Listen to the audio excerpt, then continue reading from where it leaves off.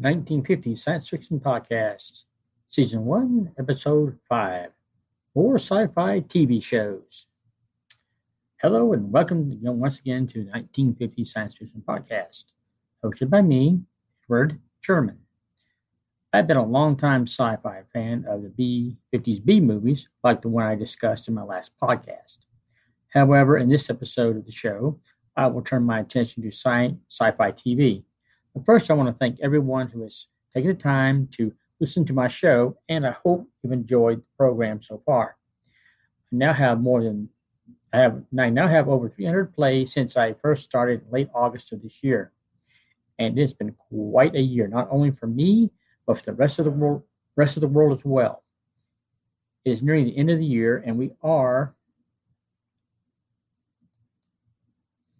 still in the middle of the COVID-19 pandemic. The crisis expected to continue in the following year has itself been something out of sci-fi, but not as intense.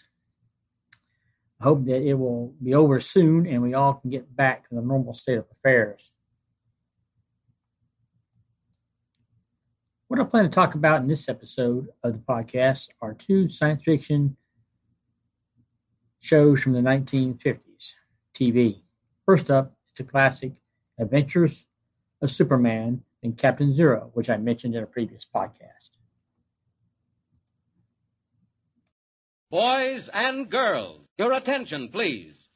Presenting a new exciting radio program featuring the thrilling adventures of an amazing and incredible personality. Faster than an airplane, more powerful than a locomotive, impervious to bullets. Up in the sky, look!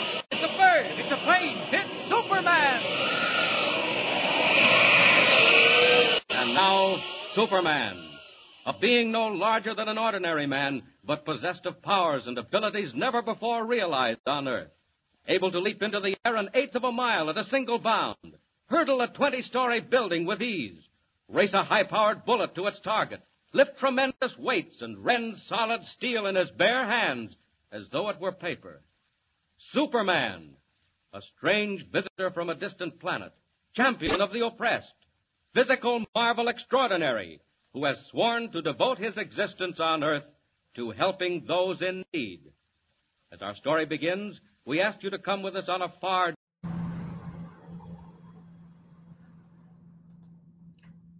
Adventures of Superman. Okay, what hardcore comic book or sci-fi fan has not ever heard of Superman?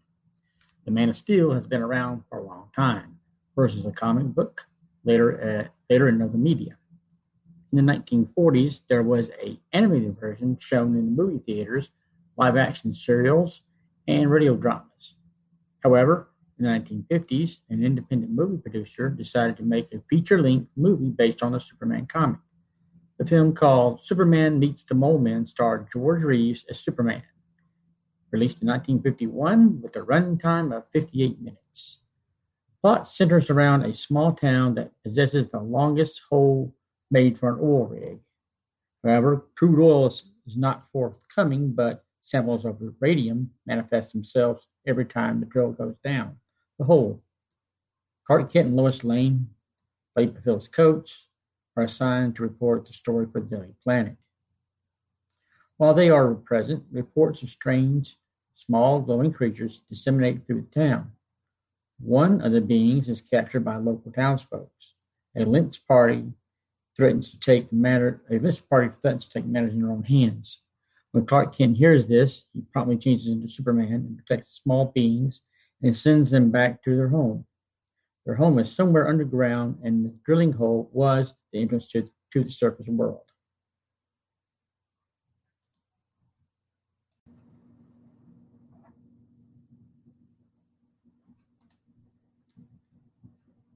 The movie would serve as a pilot for the TV series, The Adventures of Superman, and received sponsorship from Kellogg's cereal. The show became a hit after being aired on TV. The Adventures of Superman broadcasted from 1952 to 1958 with a runtime of 25 minutes.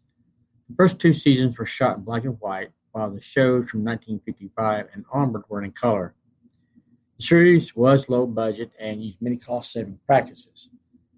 The producers used stock footage shot mostly in the studio and would rearrange parts of the set to look different. The show's additional cast members were Jack Larson as Jimmy Olsen, John Hamilton as Barry White, Robert Shane as Inspector Henderson. Later on, Noel Neal would play the role of Lois Lane after Phyllis Coates resigned.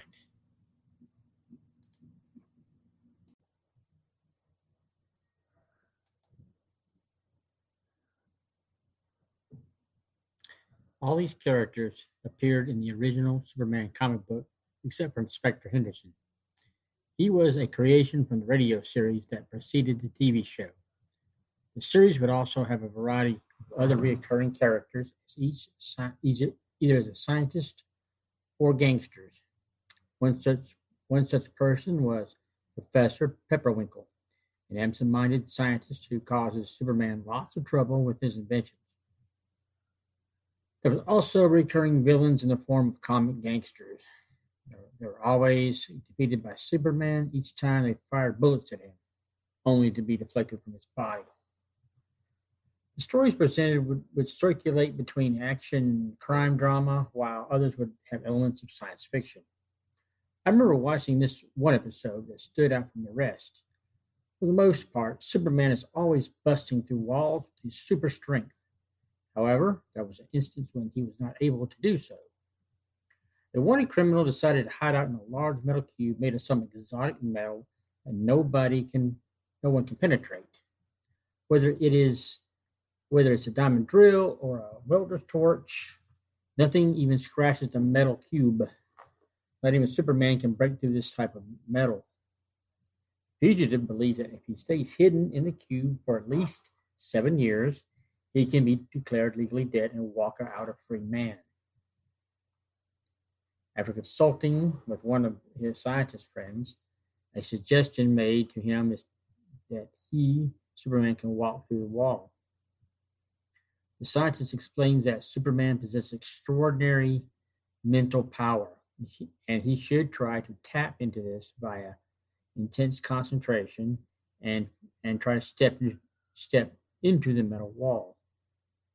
Superman succeeds in doing so, but stops short of going through the other side. He overhears a conversation between the fugitive and his cohorts. Superman learns that Lois Lane and Jimmy Olsen were kidnapped and held against their will. Superman decides to back away from capturing the fugitive and devises a plan. The fugitive inside the cube has a clock set to National Observatory time. Superman flies to Washington and seeks permission to set the clock back for 1 hour. When the fugitive believes that it's safe to leave the cube, his cohorts use an acid designed to eat through the metal. Right after he walks out, Inspector Henderson arrested him on the spot. The inspector explains that it's not the right time of day and he is not considered legally dead. Also, Superman rescues Lois and Jimmy so they're no longer in danger. This episode of The Adventures of Superman, entitled The Mysterious Cube, aired on February 24th, 1958. It was show number 95 and episode 4 of the 6th season of the series. Season 6 would be the last for the series as well.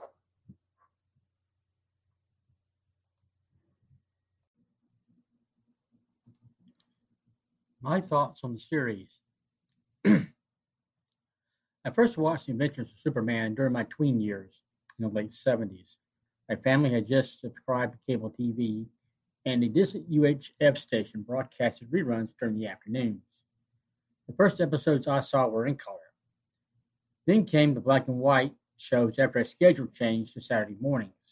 I really enjoyed watching the first live-action TV show, The Comic Book Superhero. The stories were exciting, fantastic, and well-written. I still remember watching most of the shows, and certainly ones like The Mysterious Cube stand out. I got interested in learning more about legal death and if it really does exist. As it turns out, it pertains to civil law rather than criminal law. So I believe the writers took some license in writing the plot. According to some film critics, the series was garnished as one of the best science fiction shows on TV. High praise was attributed to the superb writing of the series. Captain Zero,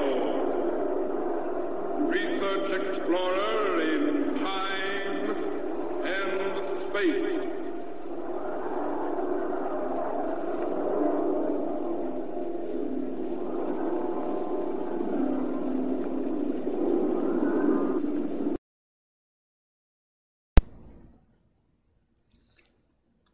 Captain Zero.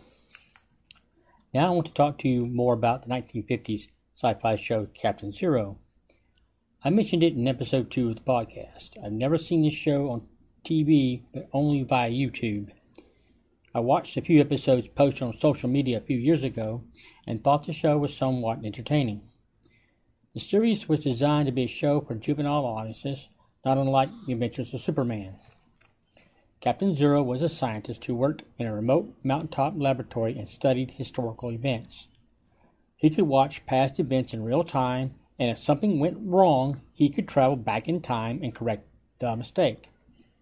Using his time machine, known as the ZX-99, he and his teenage sidekick, Jet, would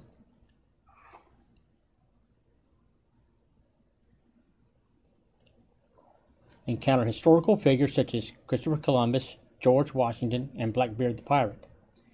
The series was first broadcasted on TV stations KRON in San Francisco, California, and KTTV in Los Angeles, California from 1951 to 1953. In 1955, the show was syndicated to TV stations nationwide. The first episodes were broadcasted live and lasted 15 minutes, while recorded shows lasted for about 24 minutes. There were 51 live shows and 26 recorded episodes. The series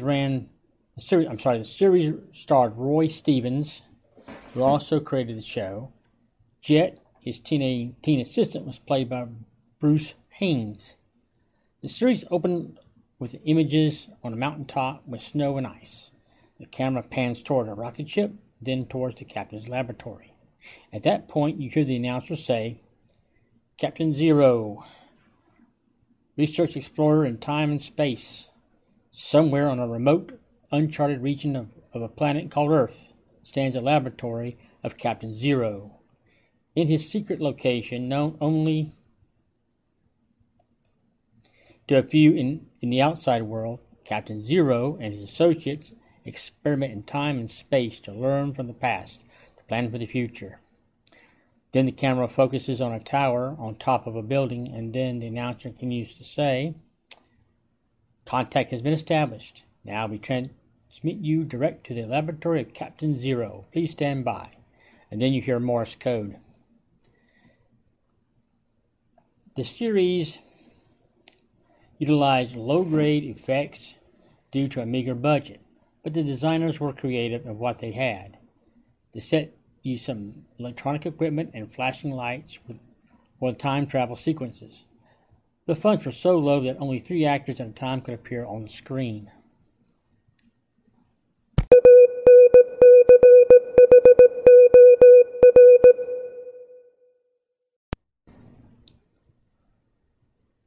The first episode of the series involved Captain Zero and Jet traveling back in time to beat Christopher Columbus. Jet gets involved with crew members who believe that Columbus is wrong and the ships must turn around and go back. He overhears the plot against Columbus and tries to warn him, but he can't without revealing who he is.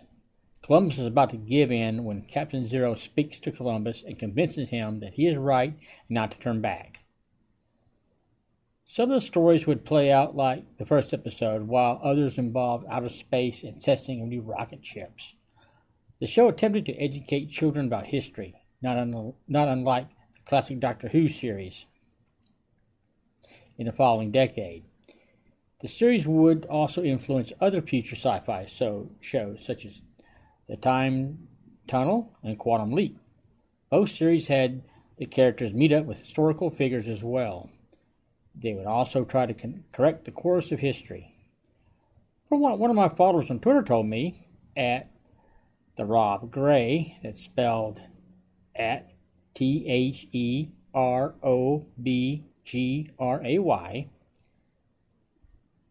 Captain Zero is now an indie comic book series.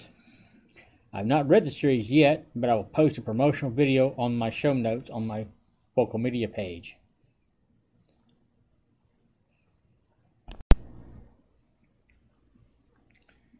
End of show. Well, that's all for this edition of the podcast. I hope to cover a new topic on an episode sometime soon. However, please be sure to check out my Vocal Media page on Vocal Media. You will find the written transcript for the podcast, photos, and video clips. The link is posted on the podcast page of where you listen to the show. Please feel free to check it out and look at the other stories I've written over the past 3 years. Thank you.